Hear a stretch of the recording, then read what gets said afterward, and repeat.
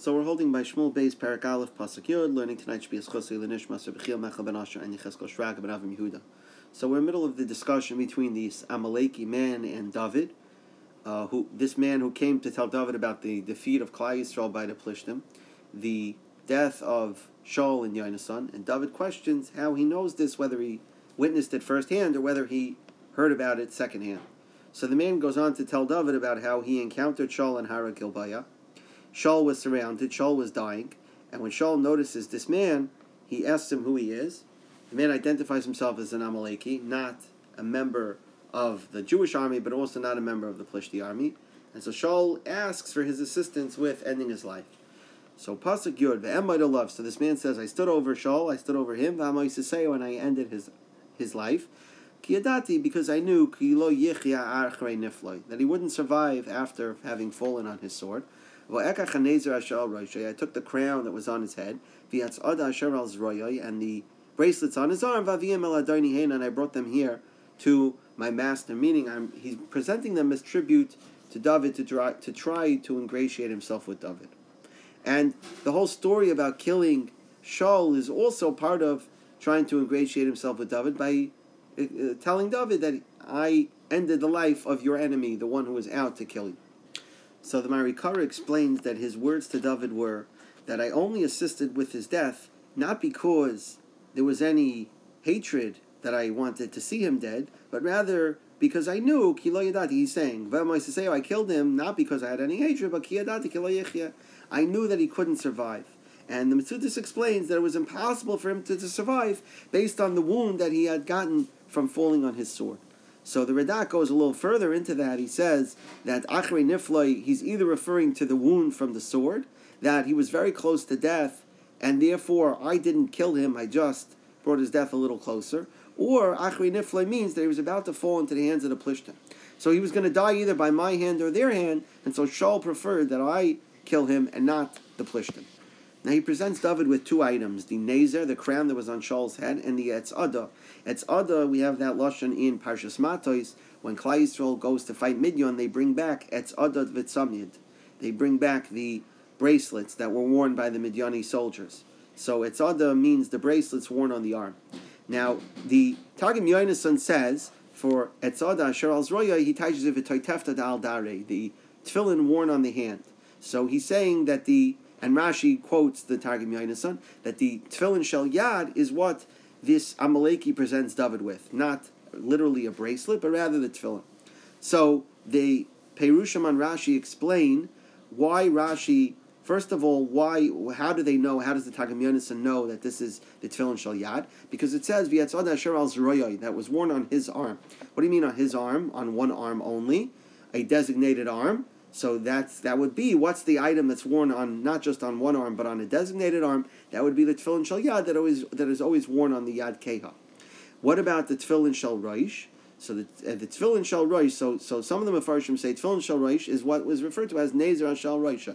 Is the tefillin shel roish, that he presents David with both the tefillin shel yad and the tefillin shel rosh. And the purpose of bringing it is, says the Malbim, that he's saying, Va'aviem el Adoni, I'm bringing them to you because you're right to wear them. In other words, you're Shaul's replacement, and therefore you're an appropriate person to now wear his tefillin. Just like after a tzaddik passes on, his tefillin are worn by someone else, he's saying you are the rightful person to now wear Shaul's tefillin. However, Rashi only quotes the Targum Yonasan about the tefillin shel yad. In other words, Rashi is rejecting that there is a tefillin shel rosh that was being presented as well. So the Sfas Emes explains that Rashi basically feels that the Shel Rosh is not merumaz in the pasuk. It's not hinted at in the pasuk.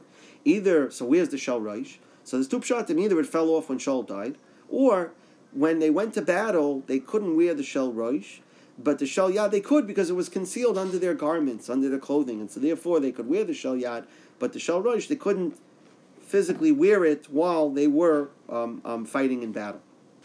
So now this Amalek is expecting David to be very happy with him. But Pasuk Yud Aleph, Vayachzek David bebegadav. David takes his clothing, Vayikraim, and he tears them. V'gam kol hanashim asher itayin, as well as all of the men that are with him, they tear kriya over the news of the loss of Shaul, the loss of Yonasan, and the loss of Klal Yisrael. Pasuk Yud Vayispidu, and they said Espedim, Vayifku, and they cried, Vayitzumu, and they fasted out of Erev until evening. Al Shaul, over Shaul, V'al Yonasan Benoyo, as well as Yonasan, V'al Am Hashem, over the people of Hashem, V'al Beis Yisrael, and over the house of Klal Yisrael, Kinoflu Bechorev, because they fell by the sword. So the Radak brings down from the Gemara Moed Katan that learns out from this pasuk that a person is supposed to rip kriya over the death of a nasi as well as an av bezdin. Shaul is the nasi, Shaul's the leader, so David rips kriya over Shaul. And Yonasan was the Av Bezdin, or represents a person and the level of an Av Bezdin. And then also, the Gemara Moed Katan says, when there's a tremendous tsar, a tsar that happens to the tzibur, also you rip kriya, because it says afterwards, V'al Am Hashem Yal Beis Yisrael. That David ripped kriya also and mourned over the tragedy that had happened to Klal Yisrael. Now, what's interesting here is that it says each tragedy separately. There's also a Kriyan Aksiv on Pasuk Yud Aleph. It says Bibigadav. It says Bibigdai, right? His beged, but it's pronounced Bibigadav, right? Multiple begadim. So the Gemara learns out that you do one kriya for each of these, right? So for Shaul would be one kriya, for Yonasan would be one kriya, and for the Beis Hashem, basis for Klal Yisrael, would be one kriya. Each one was worthy of one kriya. You only tear the outer beged. But that's what's hinted at, the big day. That really, for each one, David did one beged. But because there was a separate kriya, so on Shaul he ripped the outer beged. On Yonasan he ripped the second beged. And on Klal Yisrael he ripped the third beged. And that's why at the end of the day, Bibagadav, all of his begadim ended up ripped. But each one was bebigdai. That's bebigdai. Each one was a separate kriya. So it turned out all of his begadim were ripped at the end of the day, but for different reasons. The Radak is bothered. Why is there a double lashon on V'al Am Hashem V'al Beis Yisrael? Technically, it's one and the same. Hashem's people are the Beis Yisrael. So why is there a double lashon? He cried Al Am Hashem V'al Beis Yisrael. So Radak says that the repetition is telling you that it was a tremendous tragedy. It almost like it was a double tragedy, and that's why there's this double lashon. The Malbim, however, says that there were two elements of this mourning, and that's what's hinted at with the two lashonos.